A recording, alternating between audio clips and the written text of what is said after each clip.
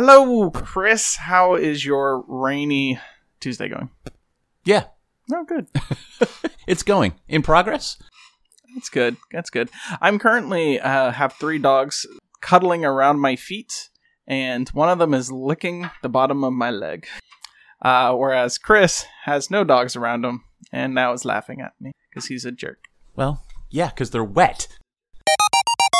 Chris, before we get started, this episode is focused on reviewing Critical Role Call of the Netherdeep. Everyone keeps adding the Critical Role part in there, probably to get all those fans to buy the book. There's a couple of new pieces of information. In fact, actually, one new thing just dropped like 2 hours ago before we were recording this. Ooh, wow. Were we like one of those YouTubers that like supposedly gets the pre-copy, reads the whole thing in like an hour, and then does a 15-minute video where they say, hey, guess what? I just got the free copy of the book. No one's paying me to do this, and I can barely tell you about anything because I don't want to spoil it for you. I'm like, then why the fuck are you making a video? No, we don't get anything free or ahead of time, which makes us impartial.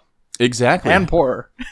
Exactly. Well, I don't think they like us because we don't really say positive things all the time. Well, but we do. I mean, eventually, in 20 years, we'll be the cream of the crop because we'll find everyone else and beat them.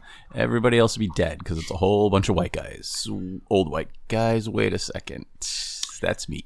Let's go back to the new news. All right, new news. Talk to me. The first one that was just dropped 2 hours earlier before we started recording is Journeys Through the Radiant Citadel. It is a... Citadel? Journeys Through the Radiant Citadel. Sorry. Journeys and Radiant Citadel are about 10, 20 point font bigger than Through the. Mm-hmm. And so I think you're supposed to yell those words. All right, great. So Journeys Through the Radiant Citadel is a new anthology book / setting. It takes place in a central city known as the Radiant Citadel, so I guess no sigil. Yeah. This is, I guess, well, they were saying that they're going to release new settings for this year, so I guess this is one of the new settings that they're releasing? It's not really a new setting, it's the Ethereal Plane. Is that a new setting? For 5e, yes. I guess so. I guess that's true. Because the whole thing is the new location is the Ethereal Plane, which exists, kinda? I don't know. Well, no. So the Ethereal Plane, for those who don't know, it's kind of like an alternate dimension from like the material plane, and it stretches. So it wraps around the material plane, the Shadowfell, the Feywild, and then it touches all of the elemental planes. But it doesn't extend out into the outer planes. Right. And it's used as like a transitioning plane where you can go from the material plane onto the ethereal plane, walk across it for, well, if it's or blink into first edition monster manual, manual of the planes, and you're looking at like 9,000 days of walking. But it's more like a month or two of walking through basically a void, and then you arrive at whatever plane you're looking for through a curtain of color. So when you blink, you go to the ethereal plane, right? Correct. So it did technically exist, and then like you're just like crossing over the veil into like, you know, a 5-foot square right of the thing, or are you traveling 9,000 miles to almost the other end of it? I've always wondered that. So you're basically, when you go into the ethereal plane, you just phase out of this reality and into the new reality, or like the new dimension. And so it's like everything is just kind of but where on that new dimension? Wait, what? Where on the? It's a big dimension. Like no. The dimension is everything else. It's just in between it. It's kind of like those artworks where like you rotate it from one side, you see one thing. You rotate to the other side, and you can see the other image on it. Like they both exist at the same time on it, but they're just, you have to view it from different angles. All right. Well, I'm glad they're going to give us a little more on it. I mean, yes. 5e went hardcore into the Feywild, which was... Feywild 4e had a lot more to say about the Feywild, whereas 5e is like, here's an adventure, and we're not telling you anything more about it. Well, yeah. I mean, the transition from the Feywild to being nothing in 1e to now being like a real place, I guess peaked at 4e, and then... Well, so the anthology, I'll just quickly go through it. It is 13 standalone adventures. Mm-hmm. Each adventure is basically one level. that you go through. It's all written by people of color. Like, that's the big selling point is, like, all the writers are people of color. All the artists are people of color. Huh. Is it just people of color, or is it also from different communities? Let me put it that way. Yeah, so all the workers are people of color, but then it's still, Wizards of the Coast, normal people. So Jeremy Crawford, Mike Mearls, all those people are still old white people that I mean, are in charge of it all. Does it include the LGB? I don't know. They haven't specified. I assume there's plenty of the LGBTQ plus representation. I can't do the alphabet on that, and I know that sounds horrible. My daughter yells at me all the time. As she should. Well, she's a proud. They did not specify that, so maybe we're at a point where they feel like they don't have to. What they did specify was this is all written by brown and black people of color. Excellent. Men, women, all that fun stuff. Oh, fun. All right. And so, my daughter might actually look at this one then. And so basically, each adventure is tied to the Radiant Citadel in different ways. And you just go out on different adventures. They've only shown off 3 adventures. The first one they talked about did not excite me in the least because you have to, for level 1, you have to find out if someone is stealing produce from like a rival market stall, but the only way you can do that is by doing marketplace games to win the trust of other people. Okay. And like they're selling it as Family Feud, but with food. And ooh, I'd be good at that one. I don't know. That doesn't excite me. Hey. And the issue, like the writer, and like this is, I don't want to say it's an issue, but like what kind of just makes me roll my eyes a little bit is like the writer was talking about that she wrote it not just to be performed at the table, but for actual plays and live streams. Like that was one of her main focuses in like writing it, and so like that's immediately just like right. Yeah. I don't. No, I understand why, because I mean it's very popular right now. I mean it's a very dominant force online, streaming your game. That's just not for me. I don't watch any. I'm not interested in it. Yeah. But a lot of people are. So I guess it's a smart thing to do. It's just not my thing. I mean, I guess if it is actual plays that have driven 5e's popularity, Critical Role. Yep. Other actual plays, like not another D&D podcast. There's Daddies and Dungeons. Don't you listen to one? But it's not D&D though. No, I listen to the Glass Cannon podcast, right? Because I have class and a free plug for them for the 100 people that listen to us. No, I all the actual plays I listen to are Pathfinder 1e actual plays. So yeah, well, we'll talk about that later. So I guess my only question is, if each one's a single level, they've got to be really short. I mean, it's like one chapter for each one, yeah. And it might not be the full experience you need. Instead, it's probably milestone leveling. So then they could just be like, you only did one thing worth 100 experience, but you level up to level 20. I guess milestone makes sense for that. I mean, it's one of those things where I'm just thinking of the old modules that I've dug out all of them that I have that, it would be, you'd have Against the Giants. I just actually pulled out that. It's G1, 2, 3. And you get 3 levels. So you get, and they're small. Mm-hmm. And man, did they, back then the maps were, hey, here's a page of just little hexes in a 40-foot corridor, enters into a room. And the big excitement was when the room was more shaped like a rhombus. But, it was big. Man, you guys discovering new shapes. I know, it was crazy. We were wild. But they were still a decent size. They were still 20 pages or so. So I'm like, what adventure. And also, each hex for that was more like 10 or 15 feet per 5-foot hex. Yeah, per hex. But they were also still, it was funny because when you walk down a corridor, though, it was still 5 feet by 5 feet. Well, don't get ahead of yourself, Chris.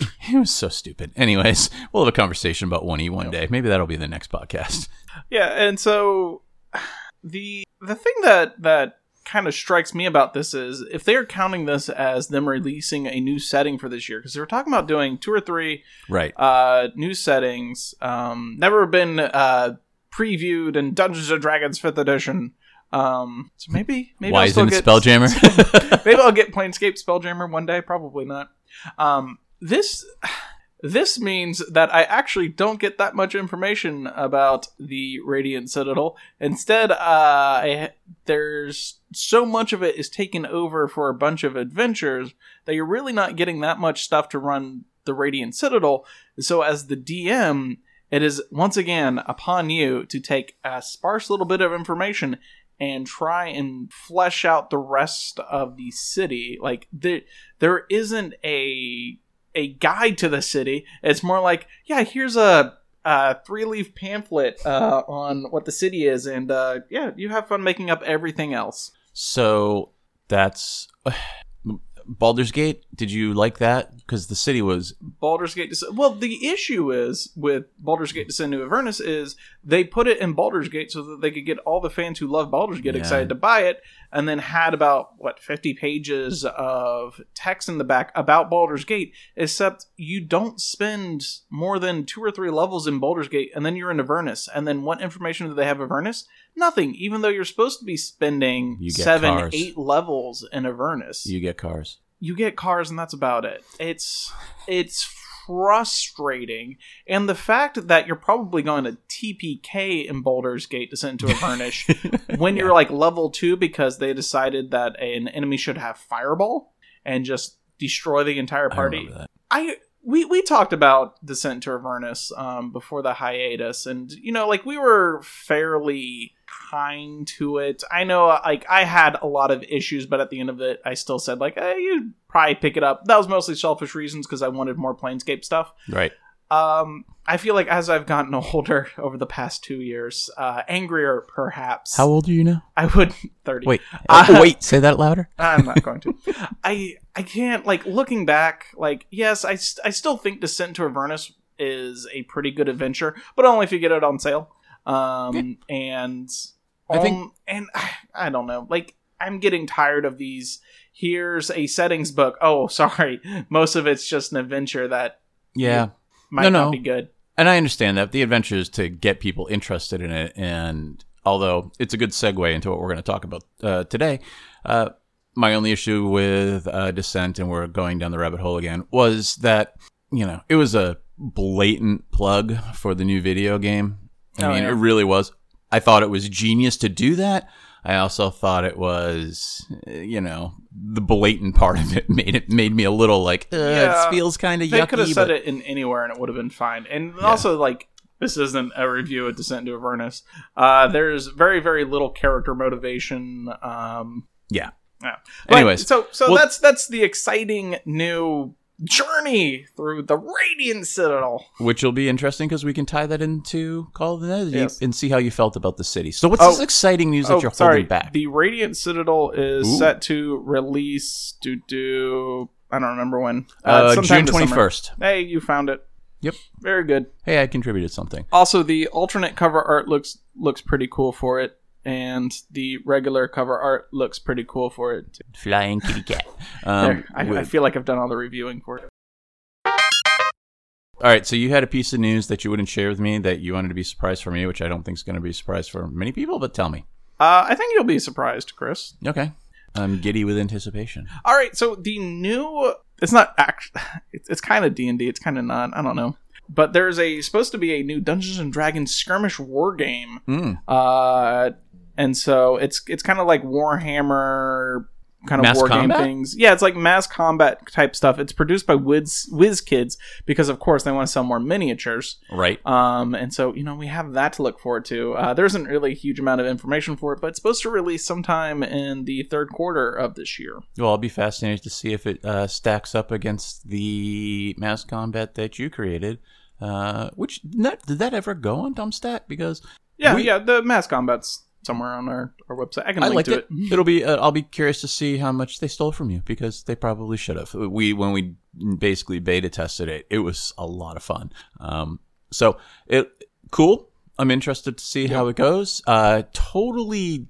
That harkens back to OD&D, where it had its roots in wargaming. Chainmail. Yeah. So that'll be cool to see.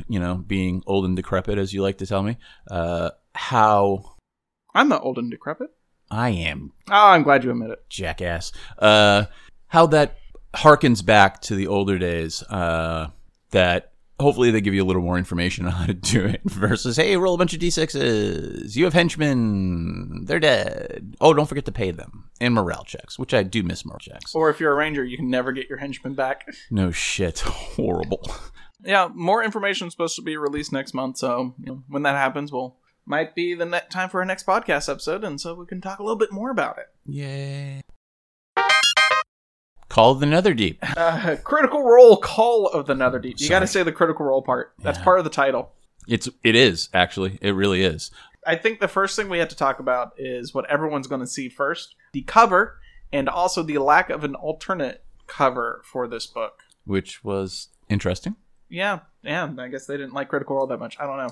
I won't read into not having an alternate color. Probably the big thing is just shipping. And global shipment type stuff is all being wonky. At least that's my opinion I'm going with.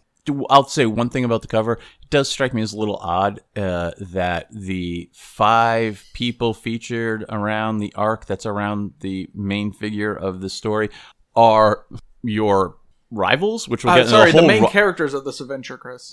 Which we'll get into a minute. I'm sure you have lots of opinions on that, and I know after I read the book, I watched a lot of the reviews, and lots of people had feelings on that. Strong feelings. There were a lot of feelings. Did you know this is an epic Critical Role campaign? What about this is Critical Role again? Just that it takes place in Exandria? Well, see, it's fascinating to me because they talk about introducing a new, that putting in the ethereal plane is their new campaign setting. Well, technically they have already, there's another one other than Forgotten Realms. Well, it's Exandria. They had the Tal'Dorei campaign setting or whatever it's called last year. Mm-hmm. No. I'm just saying that there already is. So basically we do have 2 campaign settings for 5e. We got Forgotten Realms. Eberron. Realms. I don't know if they count Feywild as its own campaign. No, setting. They haven't made a book for it, so I guess Eberron. I'll give you Strixhaven. You got Theros. You got Ravnica. You got. Yeah, but Ravnica doesn't have a setting. It has a title in a book. I mean, that's the setting. Yeah, I know, but really, what do you find out about it? Hey, it's a different place. Wild Beyond the Witchlight, kind of. I don't know. No, please don't. I'll come up with one more. I know there's one more. All right. So let's say campaign settings that have more than one book. And Exandria got basically its own book. I mean, they dive deep into that one. Yeah, Explorer's Guide to Wildemount. That was it. Yep. They do a good job diving Acquisitions into it. Incorporated there. I found it. Jeez. So cover, strange. Where do you want to start? Well, I want to start with the cover because this is an awful cover. Really? I hate it. Because to me, if I was a player and I saw this, I'd be like, oh, those are the main characters. Yeah. Or maybe I would also think, those are the villains I get to kill. Also, Shaggy is on the right-hand side. I do like that. I do like that. I just wish Scooby was in the center. And then also I saw there's a lot of speculation that the woman on the left, and we'll have a picture of the cover up in the show notes. Everyone was thinking that had something to do with Jester and Ford because obviously it says Critical Role everywhere. It has to be about them. No, there's nothing about Critical Role or any other 2 campaigns in this.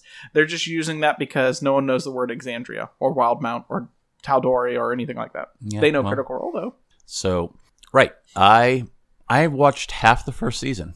Again, I do not enjoy watching actual play. And that is obviously Critical Role for most people is the top of the food chain. It's just not for me. And 4 hours is very long. Yeah, there's especially when I'm sitting at your table and you're trying to kill me for 4 hours. Nah, it's fine.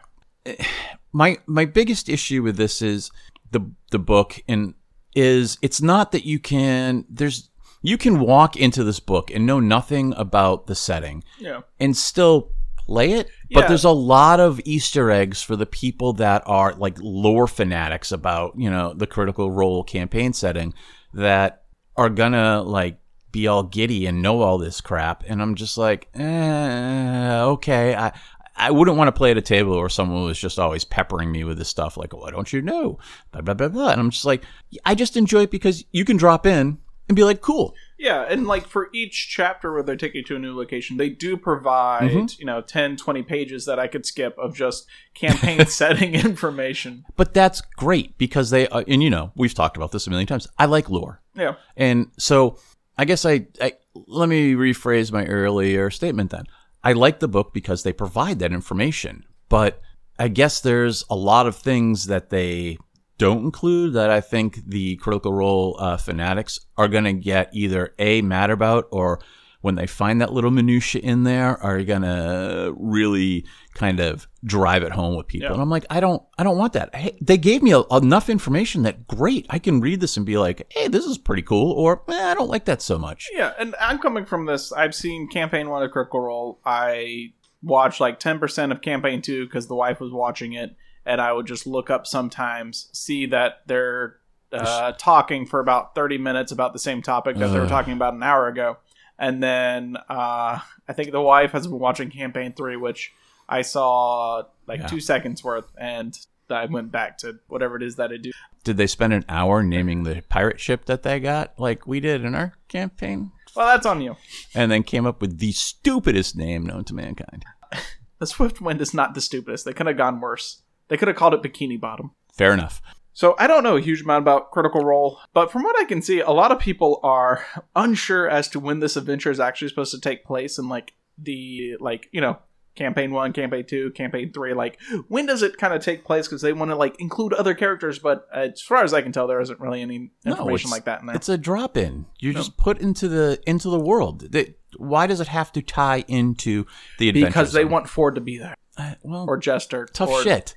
Vex, Vaxel, or the fresh cut Grass who is in Campaign 3. I don't know. Don't ask me, Chris. Okay. We'll go ahead and I guess we'll open up the cover and dive into the adventure. So the adventure is, the book itself is about 224 pages. You have about 7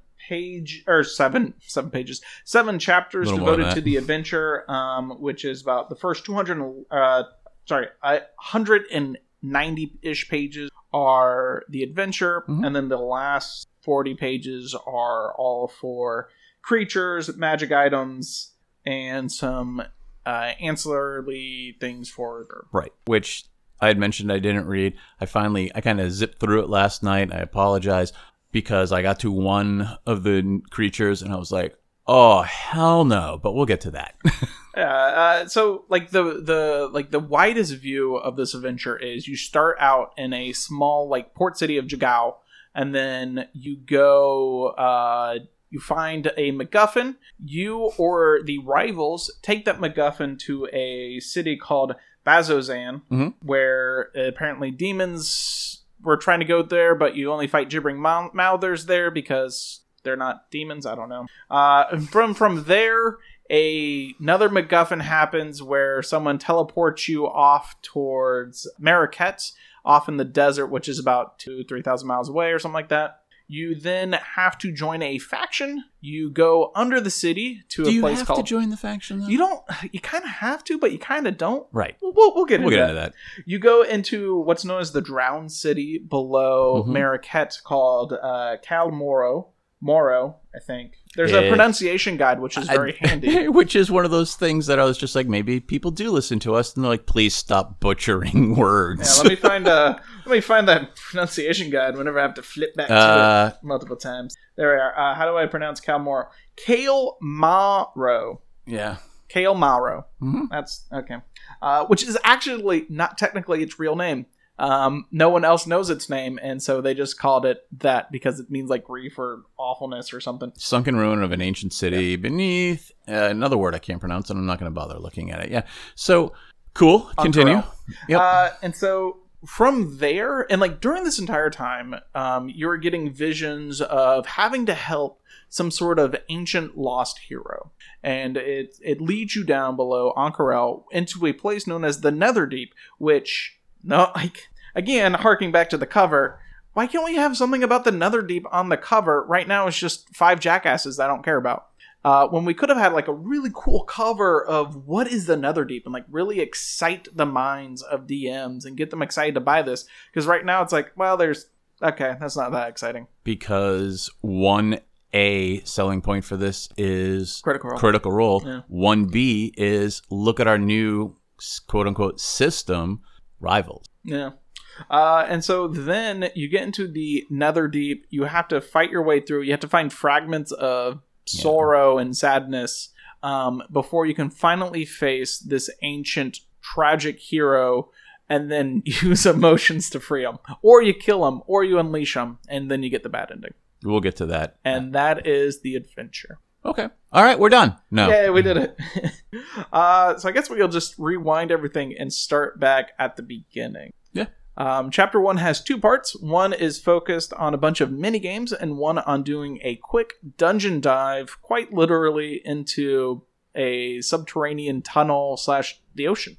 Well, go all the way back to the village where they have to do the games. Yeah, Jagao. Yeah, that's chapter 1. I get it plays into the role-playing aspect that 5e enjoys to do a lot of stuff with. My biggest issue with this is all you're doing is frickin' rolling dice. There's even riddles. You don't have to solve the riddles. You're making, wisdom checks, I think? Yeah, something like that. That's frickin' ridiculous. There's so much of an opportunity here to make this such an interesting thing. Man, all you're doing is rolling dice. I guess if you like to roll dice, cool. Well, I was disappointed. People love rolling dice, Chris. But also, it's like, how else are you going to, like... I mean, well, for riddles, yeah, you could have the players come up with it. But also, I would say, like, a player doesn't have to be as smart as their character to play a very, very smart character. Oh, shit. That's what I'm doing right now. Ability checks and stuff are... How does the character know things? It's not super reliant on players. So I would always like it if players figured it out just for fun, but I have no problem letting them roll dice to get hints and solve the puzzles. It just felt boring to start off with. It's fodder to introduce Rivals. Yeah, it's definitely an interesting way of doing it. Yeah, because like what you said, it's a fodder way. Blah, blah, blah, blah, blah. It's a fodder way to introduce the Rivals. Is that every time you take part in one of these games, there is a rival that you can either beat or be beaten by, and then they, it's always something nice though. It's always like, if you beat them, they're just like, you're real good at this. And if they beat you, they're like, you're real good at this. It doesn't seem fair. It's like 5-on-1 every time.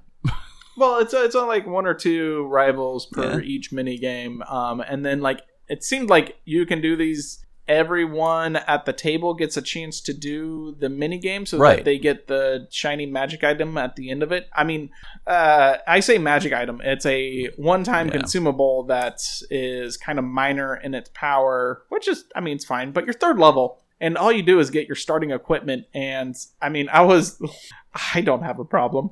But I was looking at the loot for this, and the loot is incredibly sparse. It's like by the time you're level 5, you find a 57 silver pieces, a ring worth 250 gold, which you're supposed to give to someone else, a +1 dagger that you're supposed to give back to its rightful owners, a bunch of one-time use magical items that you got at 3rd level, and you don't have enough money to buy rations to even make it to Bazzoxan, the next place from Jagao. Who keeps track of it? Really? It's just like, wow, you guys are... I thought sometimes I was being stingy. Congratulations for winning. Here's a medal. Yeah, but that's for 2 levels, and it's just like, wow, that sucks. But, yeah. Before we go into... What is your opinion on starting at level 3? I like it. It's fine because, let's face it, level 1 and 2 suck. Yeah.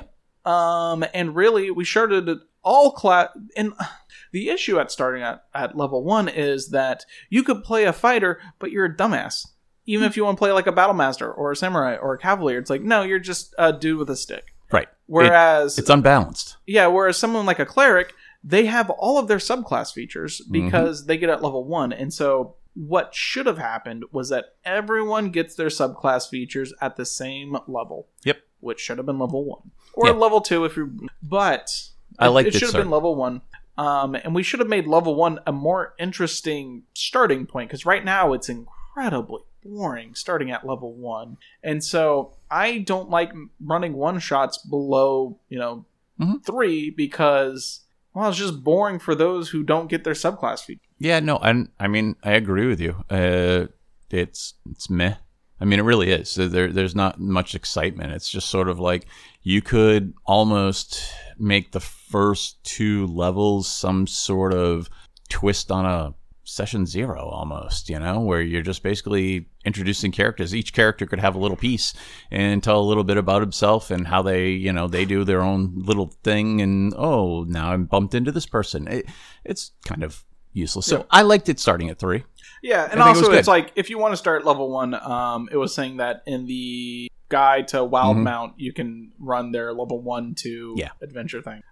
So there is that if you want to buy another. All right, so you play some games, you meet your rivals. And then it's your rivals and you fight to the race to the death. Mm-hmm. So first actual map you get on this, like that's the real. Is that the biggest thing about it? Because you get a map of Jagao, and now you have a map of the Emerald Grotto, where you have to basically race your rivals into a subterranean place. You get to hold your breath the entire time, and deal with a couple of octopi, some swarms of something, and fight a giant shark at the end of it all while underwater. Yeah, that never works out really well. But yeah, so it's basically just a skill challenge where each time you get into a new area, you roll some dice. Depending on how you did on the roll, you either get 1 or like 2 or 3 points. And the goal is to have the fewest number of points at the end of this so that you can beat your rivals to the very ends.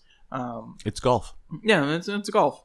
And you're supposed to get some sort of medallion from a giant shark, which is a weird way of finding the MacGuffin, because the way you find the MacGuffin is when you kill the shark and you get the thing at the end of the race. Yeah, what's that called? During its death throes, it like smashes into a wall, and you find the MacGuffin that way. And I was reading that, and I was like, I don't feel like every table I have would immediately just go to murdering the shark. They would be like, oh, so we need to like tackle the shark, maybe grapple it, and then I can pull off the necklace, and then we'll swim out. It's like, we don't need to kill the giant shark. And it's like, I was already getting like palpitations from that. Just like, oh God. We would. Yes, you would. But that's because you are playing a combat focused game. Yeah, but hey, I tried the last 2 adventures to do something interesting that didn't involve killing the thing. Maybe not when the boss is there. It turned out poorly. Yeah, okay. Yeah. Okay. Then they find, so when the shark dies thrashing into the wall, it crumbles down. And so the rivals are also there at this time. And so when you go in there, there's like the MacGuffin, which is, God, I can't remember what it's called. The Jewel of 3 Prayers, because the guy who wore it prayed 3 times to 3 different. I'm sure that went over well. Well, apparently it did until it didn't. In the Bible, if you do that, God was just like, I'm going to smite you. You're dead. I'm turning a city into salt. Okay, you're a pillar of salt. I'm going to rain down fire and brimstone on your city. Which brings us to the driving force of this adventure, which is you want to go and rescue an individual known as Elixion. His name has been like lost to thousands of years.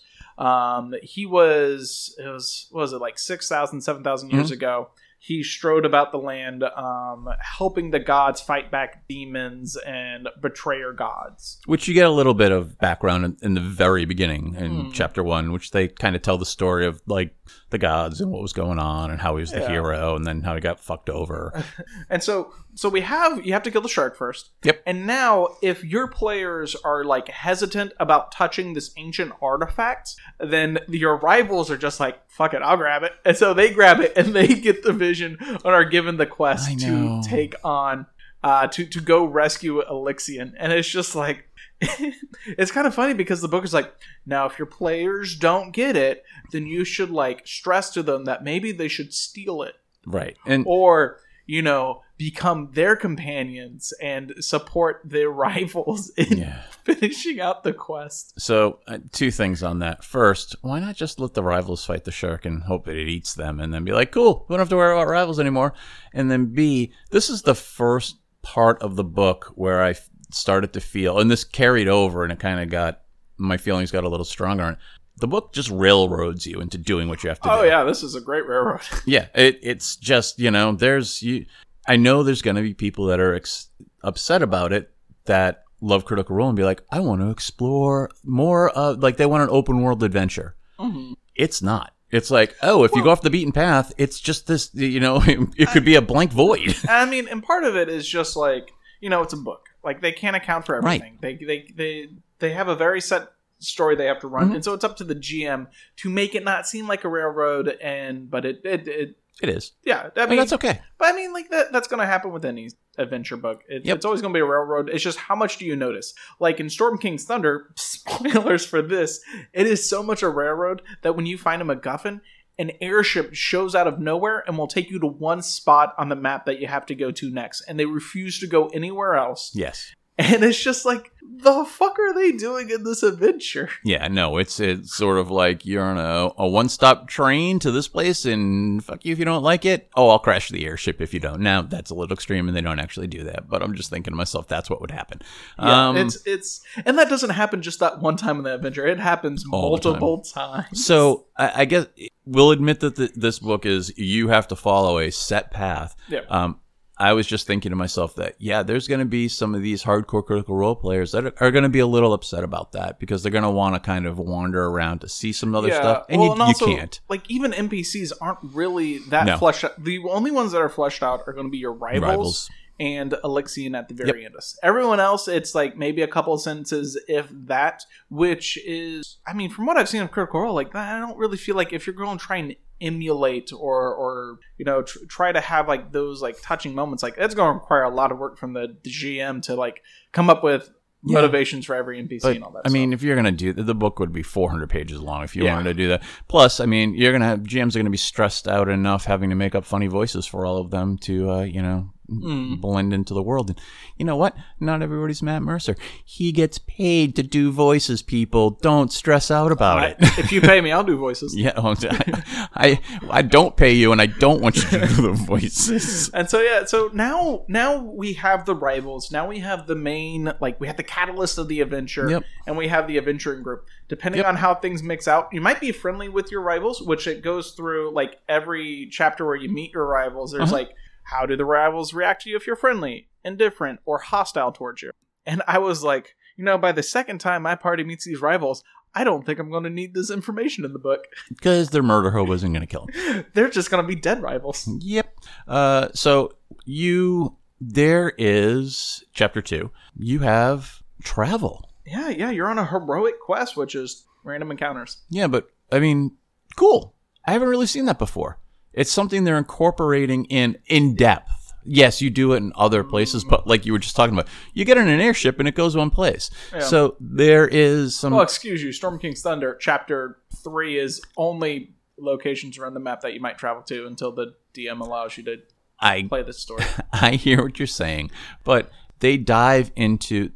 This is, and here's the thing that I did enjoy about the book. Hey, we focus on, you have to travel. There's things you have to incorporate, and then, which we'll obviously get into in a little bit, underwater combat. Mm-hmm. They took some of the neglected pieces of D&D at the 5e and kind of tried to incorporate them into the book. I appreciate that. I appreciate what they're doing, because underwater combat gets, 2 paragraphs in the DMG? It's like 5 bullet points. Good job. Good job trying to put it in. I've converted a Paizo Adventure path, Ruins of Aslan, to 5e for my Thursday group. Mm-hmm. And that's a lot of underwater combat. Yeah. So I've been using those rules a lot. You keep trying to drown us, too.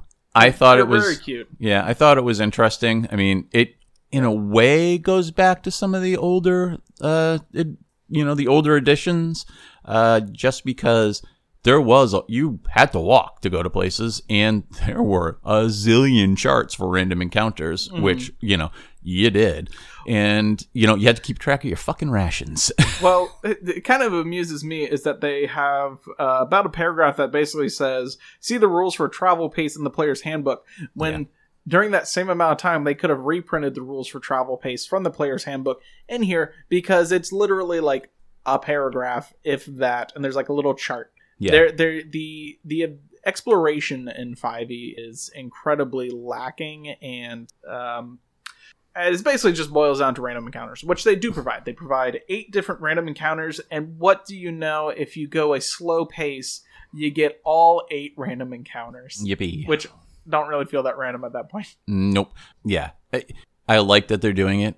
I think they could have done more with it. I mean, tables and charts. Like, well, it's also like, if you run this adventure and then you run it again, you're probably getting the same encounters again. Mm-hmm. And it's like, oh, that doesn't really feel that random. It's just preset. It's just, the only random part is, when do you actually get to this encounter during your travels? Well, there's no question you're going to encounter them. It's just when. Yeah, well, shameless plug. You could always go to the Dumpstat website and look at some of the things you've written about traveling and making travel exciting. You see, I'm already thinking about a third way of doing travel. I know you are, but you've done a lot of work on that, which I wish there was more in this that kind of thought about some of these things. But at the end of the day, good for them for putting it in. That's my opinion. So, yay, you're in a caravan and you're trudging along, singing 99 bottles of beer on the wall till something comes out and tries to kill you, and then yay. Yeah. 15 days later, or maybe 9 days later, depending on how fast you travel, you arrive at Bazzoxan. Mm-hmm. The other thing I'd say about travel is I think they needed something to push them forward for traveling. When you're... This is getting off topic, but I feel like with exploration type stuff, either you hand wave it if it's not that big of a deal as to when they get there, or there's a countdown and there's a reason why they want to move fast, reason that they want to move forward, in which case, yes, you then focus on it. This adventure doesn't really give you a reason why you should focus on traveling. It's not that exciting. You could just have your rivals chasing them and you could get there first. I mean part of it is if your rivals took the MacGuffin, the Jewel of Three Prayers, I'm calling it MacGuffin from now on. Just call it the Jewel. If your rivals get it, then you might be like, I'm going to steal it back. And so, in which case, yes, you would chase them down and try and take it from them. Which is, that's one way of doing it. Yeah. Though I've already seen several people talking online. It's I'm not sure how to get, they've already, because it's been a week since it's been out, and so they've already done it. And the rivals took the jewel, and my players aren't interested in taking back the jewel. I don't know what to do. And then someone else is like, I was real worried about that. I'm going to be running it in a couple of days, and my party's really nice. I'm actually worried that if they get the jewel first, they'll just give it to them. Oh, boy. Yeah, no. Wow, I can't even. I'll just leave that alone. That's fun. But anyway, we arrive at Bazzoxan, which is maybe the worst place to put a city. I didn't really think about that, but okay. It's basically a city, though it has fortress-like walls on the outside when it should have them on the inside, in my opinion.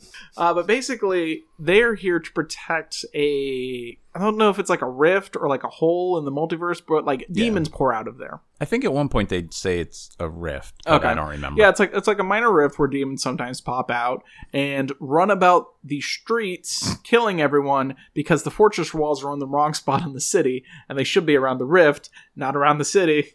Okay, I get what you're saying now. When you think about it, it's we built the city with the fortress walls on the outside so that when the demons kill us all, they have a nice fortress that keeps them safe. Don't these people have anybody that can close the rift? Apparently not. Well, but shame on them. I don't know a huge amount about Bazzoxan, so maybe I'm just... Yeah. Maybe the rift is everywhere, and so normally they attack from the outside, but it seems like the way that the story is presented, there's a lot of demon attacks inside the walls. Yeah, you'd think they might figure that out. But, hey, what do I know? I mean, that could be a piece of Critical Role kind of lore and stuff that we don't know. Yeah. But anyways. But yeah, so as soon as they arrive, a demon invasion happens. Of course. And by that, we mean 5 gibbering mouthers. Are they demons? No, they're aberrations. Yeah, that's right. We just wrote a deep dive on them. That's true. They aren't demons. Well, I don't get it. I want to fight demons. If you tell me there's a demon invasion and then I see a gibbering mouther, I will walk into that gibbering mouther and let it kill me because that's not a demon. Oh, boy. I guess. I mean, it's not like there's a lack of demons that they could fight. Also, you're level 5. There's 5 of you, and you have a CR5 guard to help you, along with 2 CR18s to help you fight 5 CR2 gibbering. Like, how is that a challenge? Well, that's my issue with one of my issues with this book, along with, and I've said this before, the combats. Yes, just being critical of how they built the creatures in 5e. It's too simple. I mean, if you look at how you're supposed to, build an encounter, the players are gonna win every freaking time unless you roll like me. My biggest issue is armor class. Yay, giving them a lot more hit points. It's built so that players can feel good about themselves when they hit things more. It just takes longer. Yeah. Versus there is a lack of having to figure out a way to hit them. You know what I mean? I think that's, anyways. Well, you don't have to worry about tactics. And Right. you're just hitting big sacks of hit points. Well, I wrote a lot about tactics, which obviously are useless because you just can run up and kill shit. Yeah. So you can also choose not to attack the gibbering I know, mouthers and jeez. run away to the infirmary because you're like, those aren't demons. I only fight demons. And so if you do that, your rivals who also show up at the same time as you are like, yeah, we'll fight. We'll stay and fight the gibbering mouthers. I was promised demons. And somehow, so I don't mean to. So if you don't help out the rivals fighting the gibbering mouth, then there is a consequence for your rivals that you as players that you wouldn't get if you had stayed to help. Mm-hmm. And that consequence is their leader, Ao, I think is how you pronounce it. She gets a mortal wound from a CR2 gibbering mouther when she's a CR5 monster stat block, basically. And it's like their rivals almost die against these gibbering mouthers, and they turn like bitter and sour towards the party because they didn't help them fight the gibbering mouthers. But at the same time, that means there are 6 CR5 heroes, basically, fighting the 5 CR2 monsters. And it's just, how does that make any type of sense? Oh, let me look at something here real quick. Okay, you look up something. Maybe they're all, I don't know. They all have, oh boy, it's kind of hard to, they are all going to fail their DC 10 wisdom saving throws. That's a real hard DC, Chris. I got like a 50-50 shot. Actually, no, it's 55-45. They get spit on a lot. I don't know. I'm seriously right now. I'm looking through the deep dive we did a couple weeks ago, and I'm trying to figure out. Well, maybe, I don't know. Maybe they thought it was 3E or 4E stat block that they were working from, because there's a lot more damage. There's a lot more to be worried about in those editions. Well, and that's a problem. Kind of, I noticed throughout it. It's just like the combat's not dangerous. Right. The combat's just there to make you feel good. Right. It's you're gonna pounce it easily, and so for first time players, yeah, great, they feel good. For people who have played before or veterans or stuff, they're going like. There's not going to be like that sense of fulfillment when you fight something because nothing's dangerous. Even like the final boss is like, yeah, it's kind of dangerous because we don't get a short rest, but not really. Yeah. I went back and I'm looking at the 3.5 gibbering mouther. Special attacks, gibbering, obviously. Spittle, which carried through most of the time. Improved grab, engulf. I love engulf, except when I'm a player. Blood drain and ground manipulation. You don't work your way through. No, they don't have a lot of hit points, but you can get really screwed over if you don't do things right. Anyways, all right, so you can piss your rivals off. And I don't want to spend too much longer in Bazzoxan because we got a lot to cover. Yeah, so yay, they're in Bazzoxan. Can I just say something though? And I'm the one that's going to make us drag through this chapter because I find it a little ridiculous. One of the first encounters in the city after dealing with the gibbering mouthers is helping 2 people cremate bodies from fallen warriors and civilians. So maybe one of those fire spells comes in, except they don't really burn anything. So you're literally picking up the bodies, tossing it into a crematorium, and just like, how is I don't know. It's for the murder hobos. They can feel good about not killing the gibbering mouth. You have to spend hours helping them, and this is kind of gruesome. It might hit a little too close to home for some people. Piles of dead especially bodies. People who like hate the idea of cremation or anything like that. No, but that's you how I'm going. have to do this encounter because you need some of the lore drop. Move, forward. I don't know. I'm getting cremated. Forget that. But anyway, so yeah, like we cycle through Bazzoxan. You know, this is not a playthrough type thing. And so you have to go into a temple where you can hopefully find a little bit more information about the jewel. Once you dive through this temple, I think there are actually demons in here, if I remember correctly. And at the bottom, you find like a secret entrance to a place where you can activate your jewel. And now this is a vestige. So in Critical Role, vestiges are these things that you have to unlock their power as you go along. And there's 3 stages for this jewel. There's like the sleepy state. Yeah, there's dormant, awakened. I said sleepy. And which is a topic for another time, but I enjoy that. Yeah, dormant, awakened, and then it's like blessed or something like that. Yeah.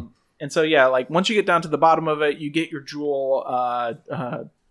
Not sleepy. What if you don't have the jewel because you? Well, you see, you still go down there so you can kill the rivals that have the jewel who are trying to unlock it and do this big good thing for the world by releasing Elixium. Maybe they're just standing there and they can't do it, and finally one of the players is like, "Give me that!"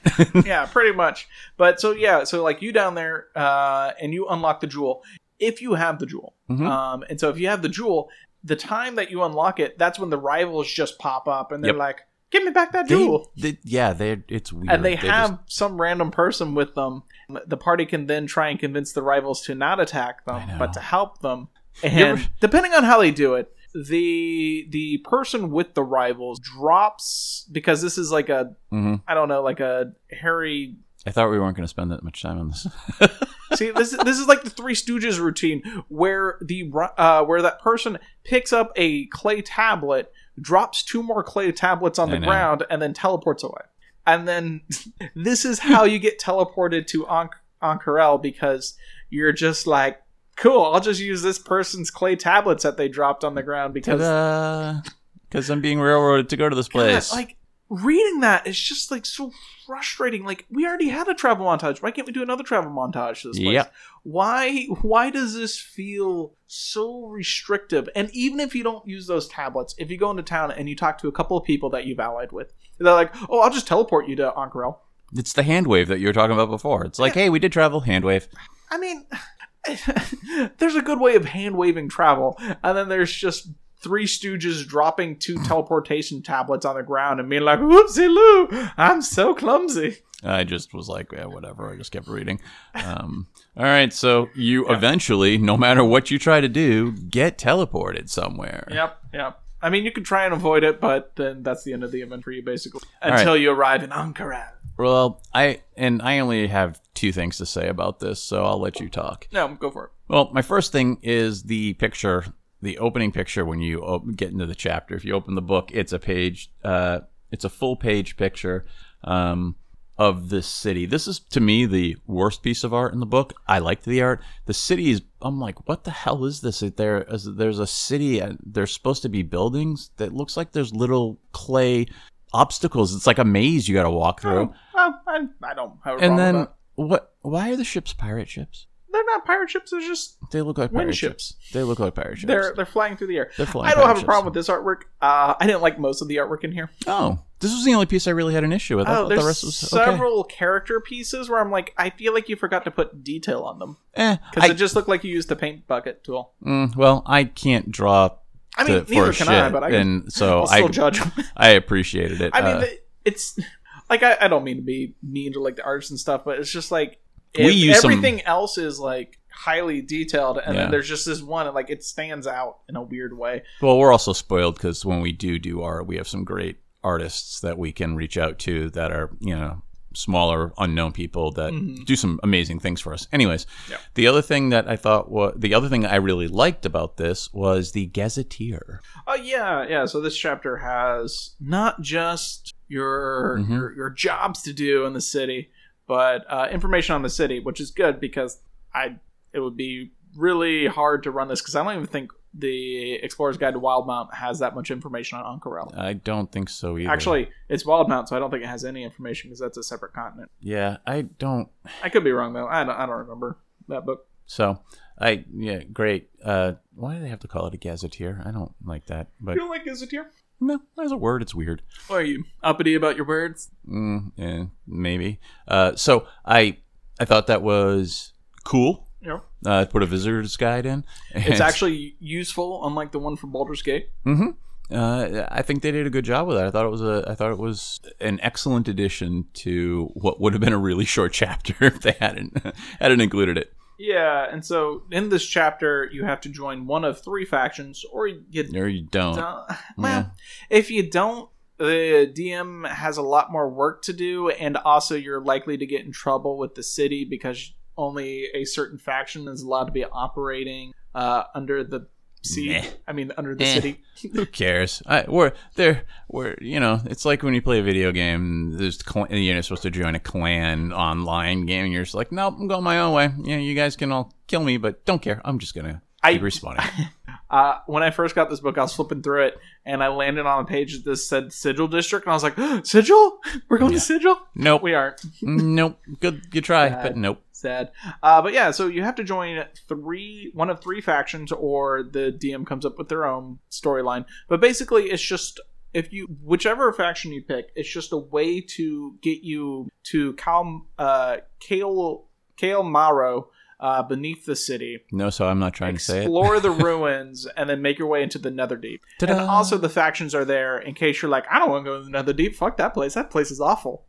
They're the ones that would be like, we need you to go into the Netherdeep, or else you're kicked out of our fancy faction and you have to return your fancy hats. What do you think about the different story tracks? They're fine. There wasn't really anything that imaginative out of any of the story tracks for each of the factions. They're just kind of basic. Oh, there's a spy. You got to find the spy. Here's a fetch quest. Go get us an elephant that's been corrupted. I know a lot of people like factions. They think it's kind of neat.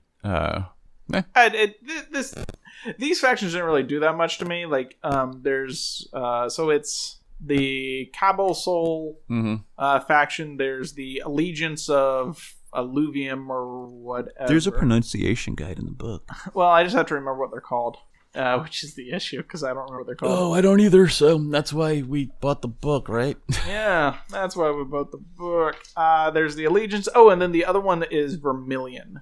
The Court of the Vermilion something. And they are, Consortium something. Who knows?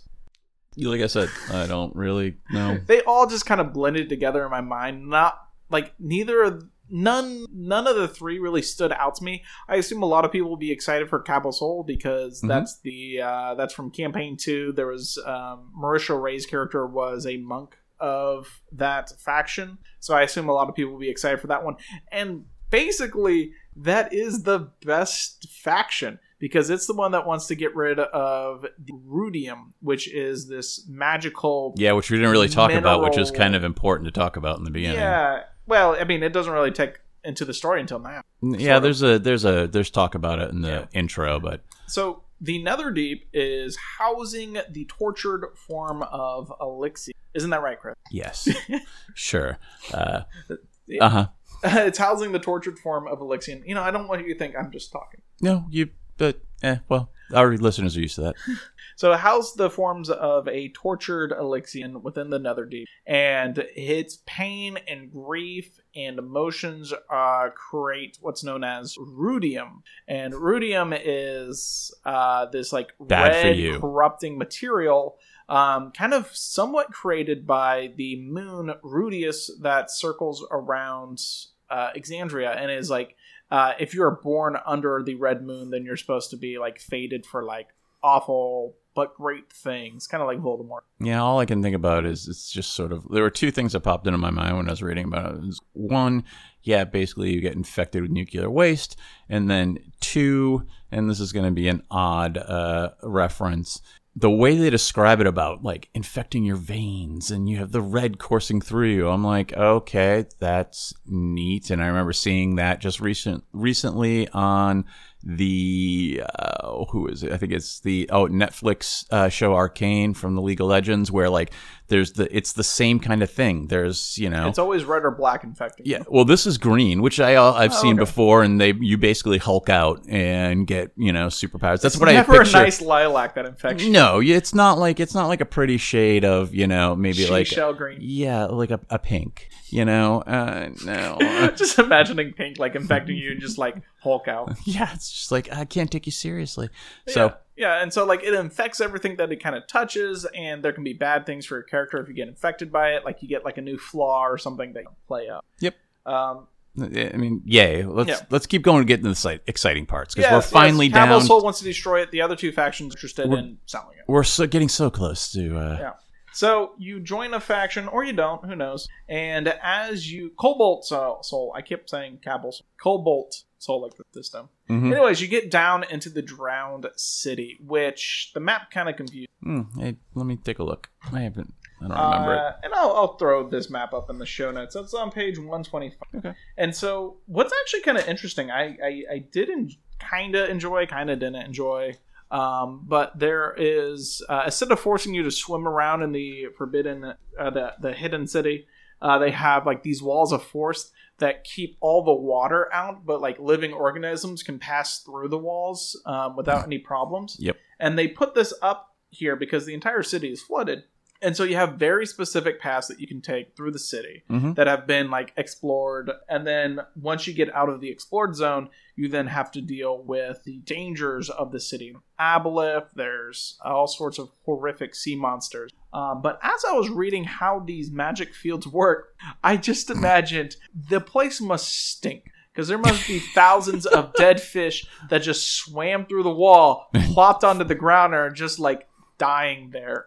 Well, yeah, I guess so. That's Or, I just picture them like floating through and just like shooting through and landing on the other side. Well, and I'll tell you something else that popped in my mind is, so if you're like swimming around and then you walk through it, since it stops all water, does it just like instantly dry you out? And if you leave your mouth, like if you keep your mouth open while you walk through it, are you going to get dry mouth?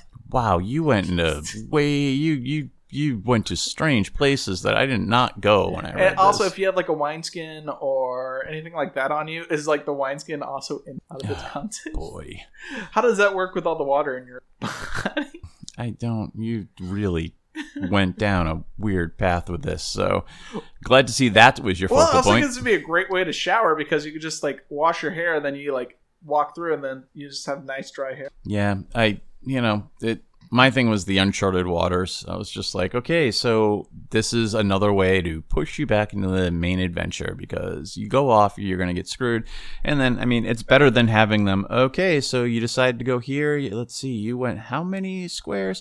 It's flat. You just fell off the end of the thing and you're plummeting into the abyss. Yeah. So, yeah, I get it. Cool. Well, and I'm also confused by this map because in like the first area you go to, there's like these walls of force. So there's like no walls between you and what you're looking at, as far as I can tell. I could be wrong, but if you look to your left about 80 feet, there is this massive red spike shooting out of the ground. And I was looking through all the flavor text throughout the entire thing. Is like, is no one going to address what this looks like? Nope. Is no one going to like, do my players not see this yet? Because it's only 80 feet away.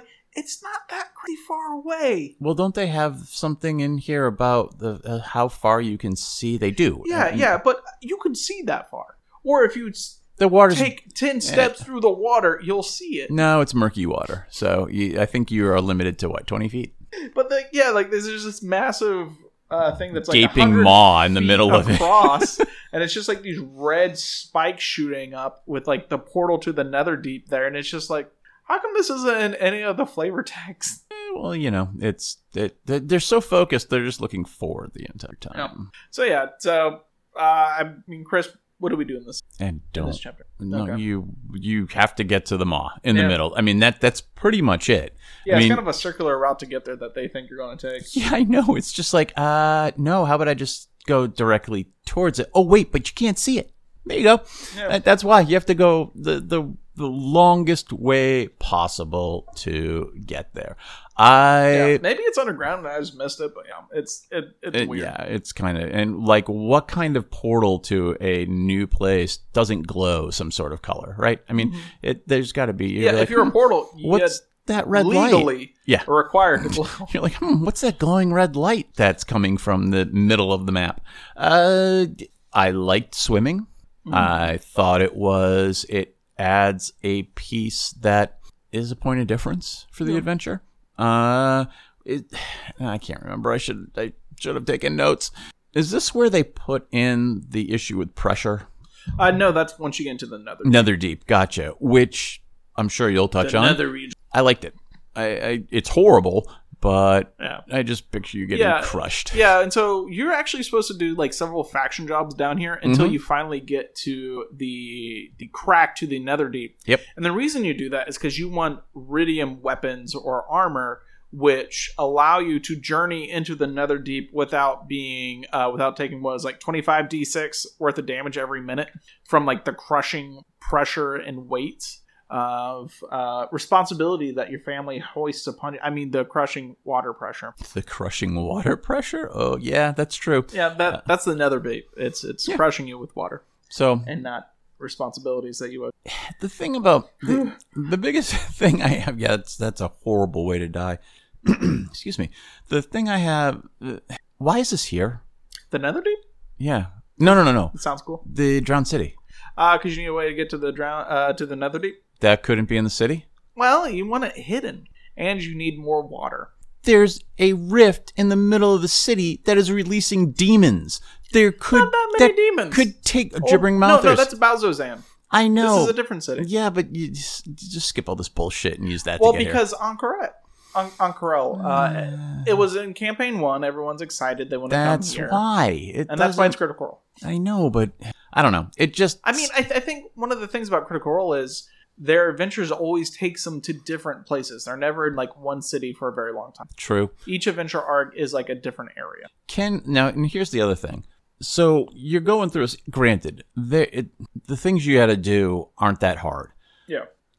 Easy encounters. Yeah. Why secret doors? I would always assume that okay, hey, we need some stuff because we didn't think about it when we came down here. Can we go back and buy stuff in the city above us? Yeah, I mean, it assumes that your players are like constantly going back and forth from the city down here. That's bullshit. Which is, well, I mean, some people don't like the idea of like long resting while you're in doing like a dungeon dive until you have to, and then other people are like, well, we did one encounter, so let's go back up, take a rest so I can get all my spells back. It's like, I guess to me, it's sort of like the same thing that you were saying about the travel when you're riding you're caravanning.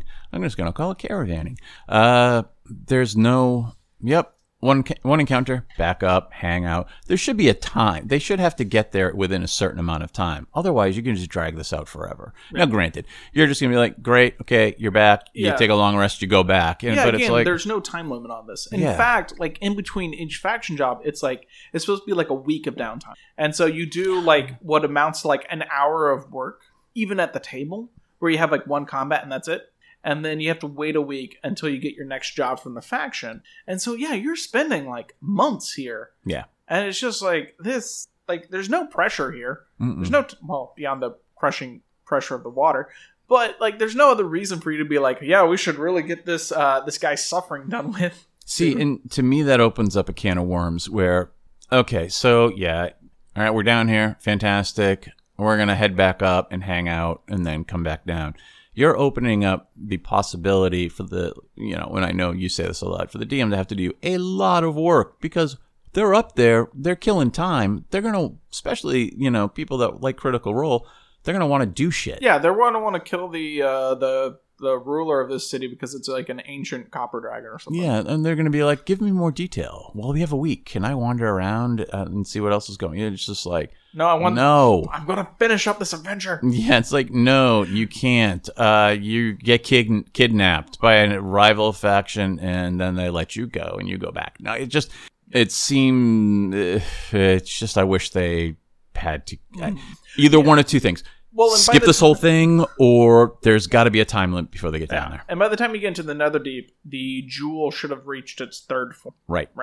Yeah, as you go through the Netherdeep, you find memories of Elixion's past. You get a deeper understanding of who he was and what sacrifices he had to make, how selfless he was, all that type stuff. And so, like, it's definitely building up, like, this tragic hero the entire time. And then, so once you make your way through the Netherdeep... Let me ask you a question. Were you excited that there was an aboleth? You like those creatures. They're hideous. The aboleth doesn't really... No, it's it not doesn't. a very interesting use of an aboleth. It's not, but... The aboleth is just like, I'm actually Elixion. I'm going to kill you now. Yeah. And that's like the entire aboleth job, where I prefer my aboleths to be like, you know, like corrupting people, people go missing, like having these plots and things instead of just, I'm just a roadblock. Yeah. Okay, I see that. I just figured I'd ask. You crawl through the Netherdeep, digging into Elixion's memories until, well, you have to collect fragments of like sadness. Yep. Which give you a power and also a flaw. So it's kind of like if you've ever played Tomb of Annihilation, you can find like the trickster spirits who infect you, and you get a technically stronger abilities than what the fragments give you, and a flaw. A weaker flaw, actually. It's like getting a cursed weapon. Yeah.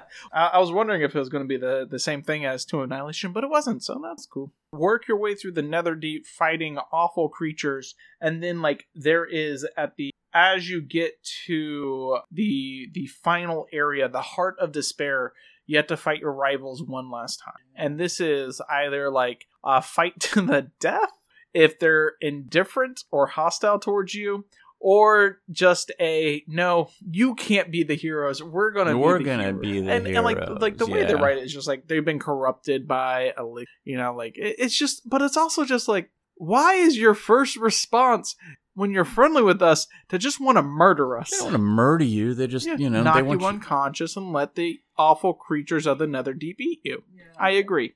I don't know. They you gotta have some. There's gotta be an end story with them. There are, like, throughout the Netherdeep, there's like a section that's like, yeah, you should really start trying to get them ready to kill their rivals. I know. And it's like, so what the Netherdeep's going to do is kind of make the players angry at their rivals. Like, maybe the rivals will tell them that one area there's a treasure that they couldn't get to, when in fact, when the party goes there, instead of a treasure, there's going to be a massive monster.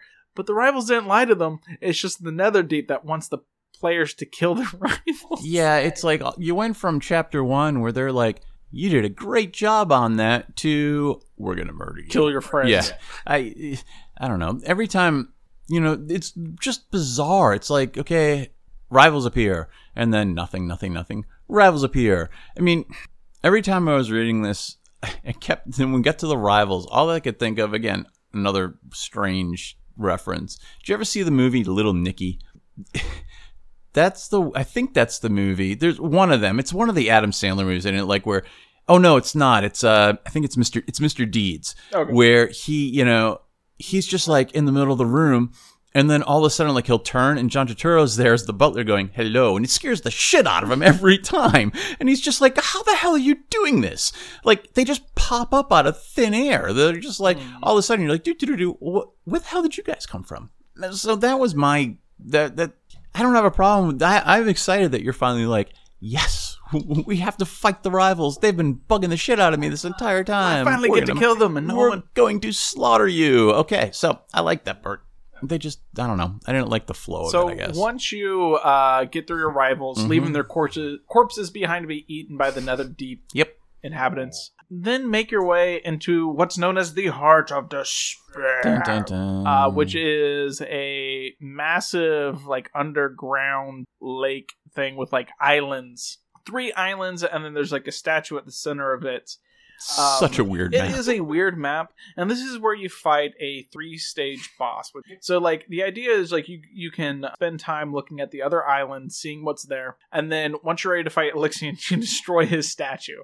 Which, I mean, honestly, if you're destroying a statue of me, I'm gonna, like, be a little angry about it, so I understand why he goes out there and tries to kill them. Yeah, hey, look at the pretty statue. Well, before the fight, you can decide if, and this is kind of a weird way of and introducing this into like D&D. Like this, I don't feel like D&D is the right system for this, but your players can decide to go ahead and release Elixion. Tell them, you suffered enough, you're free to go out into the world, which seems like the right thing to do. But if you do, he's still corrupted, so he just goes out into the world and starts destroying everything. Yep. End of game. Congratulations. Yep. If you like say no and you're like trying to talk to him, all that stuff, he turns into a massive slug thing that tries to eat you. You then have to destroy this form, reducing his hit points down to 0. He then transforms into basically like a stoic angel, which you then have to fight, reducing it to 0 hit points. And then he turns into an old fighter, which you then have to fight, reduces the hit points, kill him, all that stuff. Except if your players spend a full action talking to Elixion during a fight, which is not something that they're going to be used, and try and make like charisma checks to try and tell him like this isn't your fault, you're taking all of his raw trauma and like trying to play therapist in the middle of a combat. If you succeed on your checks, then you deal damage to his form and like you slowly start uncorrupting him. Makes sense. I mean, you just slaughtered a bunch of, like, rivals, so you've had a change of heart, and you're going to be like... It's not your fault, the rivals. Yeah, it's sort of like, we feel bad now. We can help. But the only way to... So, you have to do that for his first 2 forms, and then his 3rd form, if you do that, he is no longer Elixion the Dispossessed. Instead, he is, like, Elixion the Deemed, or... Yeah, Elixion Redeemed. And the Absolved is his name. And he just turns into like this old hermit man. Yeah. And weird. it's just like your fight with him was more helping him work through his trauma, which is not... I can't imagine there's been other D&D adventures that have done something like that. But it's also like that there isn't a way in the book where it tells you how to explain that to your players that they should try using their words and attempt charisma checks. And so it's on the game master to be like, hey guys, I really think you guys, instead of casting like that haste spell you wanted, how about you just spend an action talking to him? And it's like, I think that's a trap. You're trying to trap me. Yeah, no, like I said in the campaign we're running now, I tried that, and then someone else died, and I got in a lot of trouble for it. You didn't roll high enough, Chris. They were just like, why are you not trying to kill it? And I was like, because I'm trying something different instead, and I'm sorry you died. Weirdly enough, so, the Sahagin Baron doesn't want to be it redeemed. Worked for one round. That's fair. It didn't attack you, and I think that's what you should focus on. Yeah, well, maybe, that was my secondary motivation behind it. So, it's definitely a weird way. And also, I think, like, this entire story, like, it requires a lot of the game master having to talk with the table, like, out of game and be like, for, like, the best possible ending, like, the game master has to either, like, hint so hard that they're basically just telling them what's supposed to happen in the book, or they're just not going to have a good ending to the story. Like, it's going to be neutral. Like, we killed Elixion. We didn't actually ever redeem him from it. And it's like, that's fine, I guess. But, like, if you want the best possible ending, like, you have to... Be nice. Well, it's more like you have to remove how D&D works. D&D is a combat game. And so to get the best ending, you have to stop playing a combat game. Yeah, because this goes back to what I keep saying. They're moving away from combat, even though, like you said, it's a combat game. They want people around the table to talk, to be involved in a story that doesn't require you to murder things. Except for your rivals. Even though they're trying to murder you. Plus, it fits into the from what I've read, that's what Critical Role is. Like redeeming someone from trauma. That's not really what the game system sells it. Like, that's not even close to what the game system sells it for. That's something that'd be better, like, delved into with like something like Monster Hearts. But that's what they're trying to transition the game into. Yeah. And I think that when we get 6th edition or whatever the hell they're gonna call it, maybe we'll actually see rules for social encounters. Yes, we're gonna see a shift from combat to an interactive story. I can't wait to repeat what you just said back to you when it comes out, and it's just more combat. That'd be awesome. He'd just be like, well, I tried. I like killing things. No, don't get me wrong. I don't like the fact that they're moving in this direction. Well, I don't have a problem if that's the direction they want to move to. Unfortunately, their game system does not support that. Nope. You make a charisma check, And wow, that's exciting. That's actually not that interesting to Nope. just roll a single die, and that's either you succeeded or you didn't, and that's the only thing that happens with that single skill check. And like Well- that's not an interesting way of doing a social encounter. Right, but that's going to be my thought is going to be one of two things. They're either going to just ignore it, which that's what they probably will, social encounters, or they're going to play heavier on the fact, which is wrong. They're going to be like, okay, so describe to me how you like what you're going to do, what you're going to say, so on and so forth when you make that charisma check. And then the DM is going to decide and give you maybe advantage or maybe some sort of bonus. And my issue with that is, great, that's wonderful for those kind of checks, but you can't be like to a player, okay, make a strength check or How do you do it? Acrobatics I live with my checks. back. It's like, okay, so acrobatics check. I've got an obstacle course set up in the backyard. Let me see if you can do this. That's not how it works. So I don't know what they're gonna do, but Yeah, anyways, so yeah. Yeah, there's three different endings. There's the bad ending where if you die to Elixion or you set him free before you address his trauma, then he just starts fucking up the world. All I can think of when that happens is, you ever see Cabin in the Woods? Yes, That's what I I love think Cabin of. in the Woods. It's sort of like, I wish there was a scene where they just released all the monsters first and killed everybody. It's just sort of like the giant thing just erupts from the earth, and you're at the end of the movie, you're like, oh fuck, everybody dies because they screwed up. That's what I picture this as. There's the neutral ending where you kill Elixion instead of dealing with his trauma, which understandable. He Yeah. has a lot of baggage. Yeah, he does. In which case, nothing really changes. The iridium disappears, and that's Yeah, good. it's and you're charging what 100 gold pieces an hour for this therapy. I think that's fair. And then the best ending is you help Elixion get through his trauma. He becomes an old man, and he gets to live out the rest of his days walking the world, going on his own adventures. Going on a I guess. roundabout. Yeah, going on a roundabout. So now he gets to enjoy his Walkabout. vacation. Walkabout. And so if your rivals are still alive somehow, Nah. then they're there's 9 different paths that they can take based off of if they're friendly, hostile, indifferent, and if Elixion was released, died, or was absolved of his trauma. They just die along with the rest of the world. So that's like the end of the adventure. And I do like it offers so many different endings that could happen. The thing that I'm making a lot of movie references today, but when I was reading like the stages when you go through like Elixion the Tormented, then he's callous, and you have all these different emotional states. I'm like, great, so they ripped off Inside Out. Where they just got the emotion in its head. It's like he's angry, and then he could be sad, and then it's like, okay, so each one of the emotions peers out, and I just want one of those little characters to pop out. That's the adventure. So I guess now let's just kind of talk about our favorites, least favorites, if we recommend this adventure. Anything that stood out to you that you want to talk about? Like, I didn't like any of the battle maps because they all kind of ugh. I want to look up one thing. Horizon Back Taurus. Oh yeah, that was That's worse than a dragon turtle, and you know how I feel about them. That was first debuted in the Wild Bump. Horrifying. I do like the fact that a family of goblins lives on the back of them, but no, you're gonna put that in there just to like. All of my characters have a phobia of dragon turtles, and I don't know why. Chris has a phobia of dragon I don't know why. I do know why. Story for another time. It involves me, young rowboat, snapping turtle. I think it's well founded, but I do like the fact that there's like a family of goblins living in the back of it. I don't like the picture because I'm like, it brings back bad childhood memories. Anyways, so go ahead and kick us off. Likes, dislike. Well, I'll let you know. We'll give it a ranking. I was just thinking about this on the drive over here to record this. You always hear like RPG horror stories about how a DM has a single DMPC that is like their character that like drives the plot forward, is like the Superman.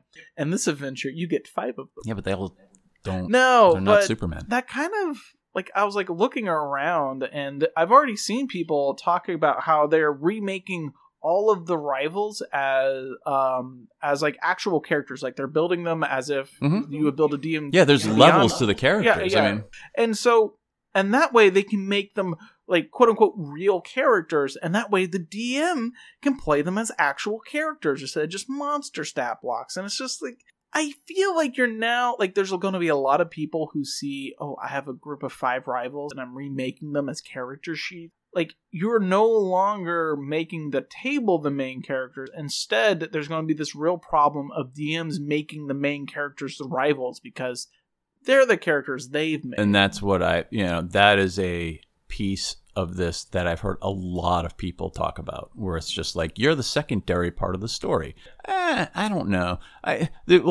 Your rivals is because outside of the 10% of DMs, you're included, where they like just DMing and they'd rather do that than play. All you do is hear people bitch about, oh, I got a DM again. Oh, why can't we find a DM? So this is the solution to that. I'd be like, great. So you got a DM. We feel bad for you. You have now 5 of your own characters that you get to play and torture the other party with. So you are still the center of attention. Yeah, I don't know. Like, the rival thing is interesting, but I feel like it's a good, like, it can be prone to abuse if DMs go into this with the wrong idea. And also, I think with the rivals being on the front cover of the book, it sends the wrong message to the players. Either that they are the villains of the story and need to be defeated, or that they're the main character of the story, and that the table is just there to help them accomplish their goals. So it's sort of like when we're playing, and it's just sort of like, wait a minute. Yes, you guys are always the bad guys. We're the bad guys. But otherwise, like, I think it's a fine adventure. It doesn't excite me. I don't really care for the emotional trauma storyline that comes in at the end, because it's not like that wasn't really part of any of the marketing or anything. Nope. And so this like, the trauma bit is just like, it that does not interest me to play D&D with. And if I was a player and I didn't know anything about this, and then all of a sudden I have to redeem this person as his therapist, it's like, well, I'm coming in here to escape, feeling bad about things or having these type of emotions. I don't really want to be someone else's therapist in here. The whole point at the end of the adventure is to find the big bad guy so and you kill feel him. Good. Instead of this is like, well, I killed him, but now I feel even worse than I did before. Thanks a lot, DM. And I mean, like, there's definitely like groups that would love that. They're like, oh, this is like such like a deep, big, bad, evil guy. Like, he has so many nuances, and it's like, well, I blame your generation. We're more in touch with our feelings, I guess. Except for me, I guess. Yeah. I don't know. It's not exactly a story that I'm excited to run, and I don't see myself really ever picking up this book again. Okay. But what about you, Chris? The first thing that popped into my head and I'll touch on Rivals, it seemed like they took the now I can't think of the word. I was just thinking about it. The companions, what were they called? That they just added sidekicks. It's like they took sidekicks and were just like, oh, we've heard that 5 people actually like sidekicks, so we're going to take it to the next level. It just felt like a progression of sidekicks that, the DM, like you said, the DM gets to play characters. I've heard a lot about they seem like the focal part of the story. They just appear so strangely all the time. I just feel like they're just another set of, they are an encounter of, to me, it's just always struck me like they're an encounter.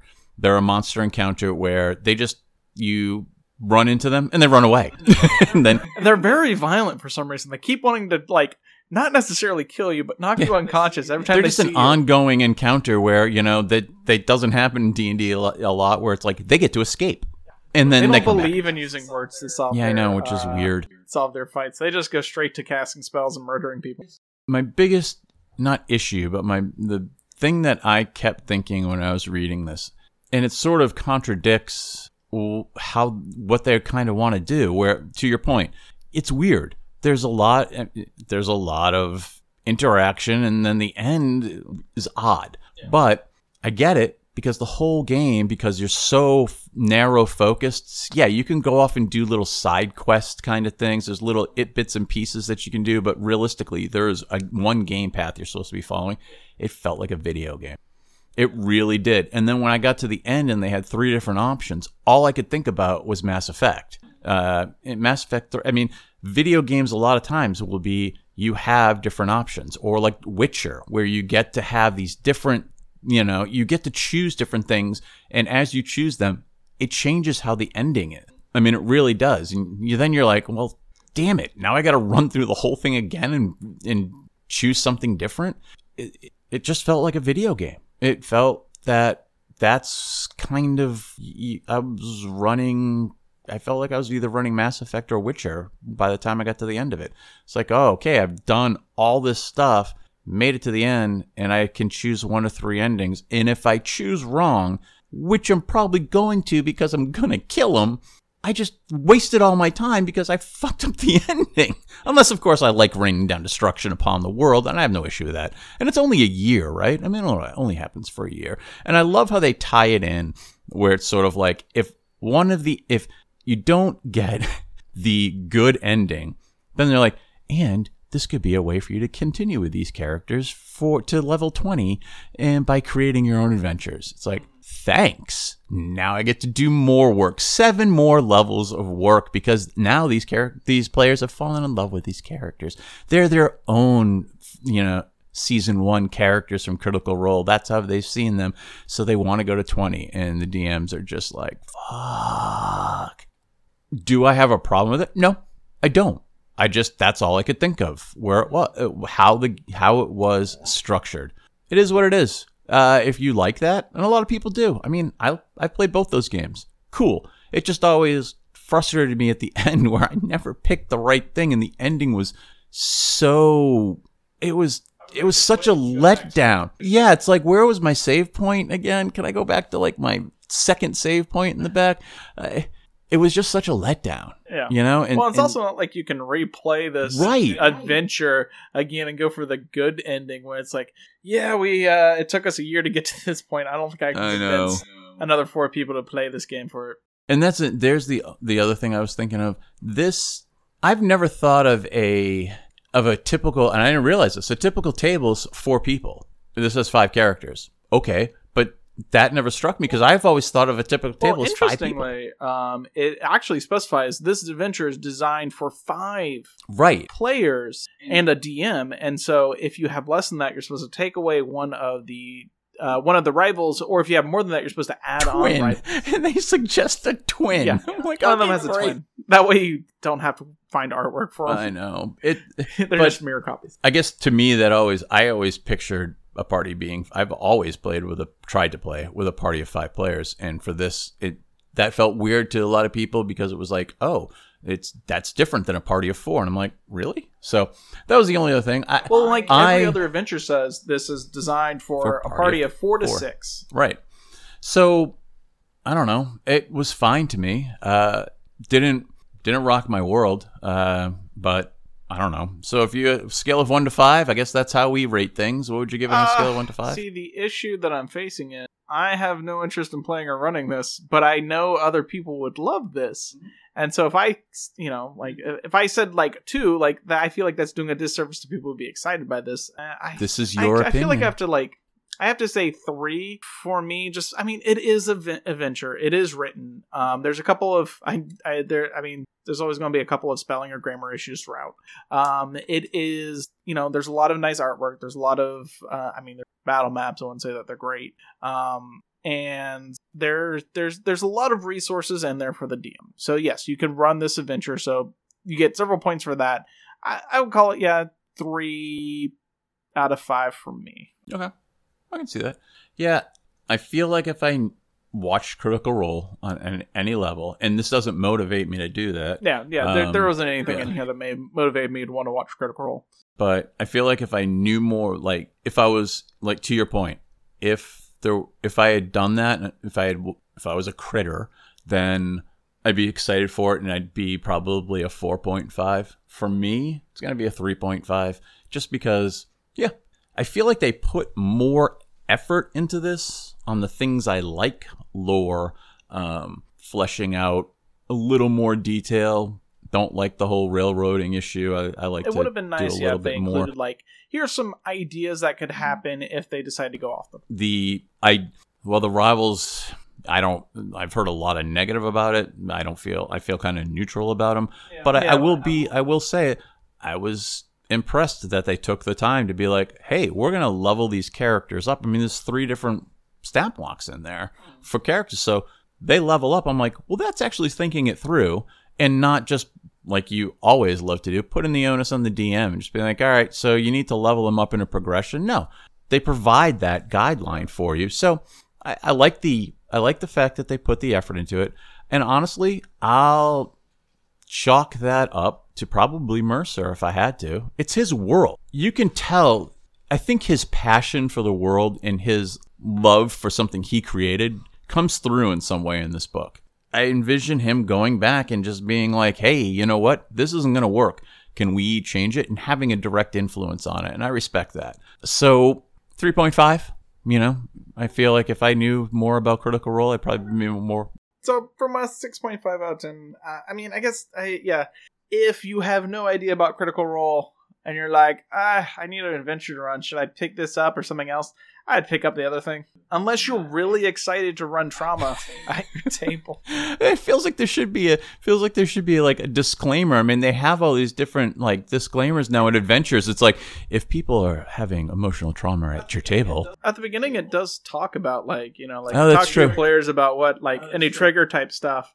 If you're excited by Critical Role though, and you're just like, I just want to do any adventure in Critical Lowland. Yeah, this will be fun for you. But otherwise, it's interesting what they were doing. I see what they were trying to do, but I don't know, it kind of felt flat. I appreciated some of the things they added in there, traveling.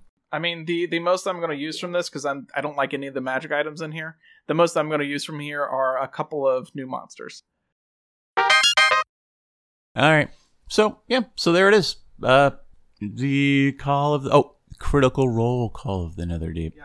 All right. Anything else that you need to talk about today, Steven? No. Next time we talk, there isn't any new releases, so we'll figure something out and talk about. Maybe we'll be talking about that new skirmish game that's coming out by WizKids. Yeah, that could be cool. That could definitely be cool. All right, we'll figure it out. We'll find out something to ramble on for a while. So, Steven, say goodbye.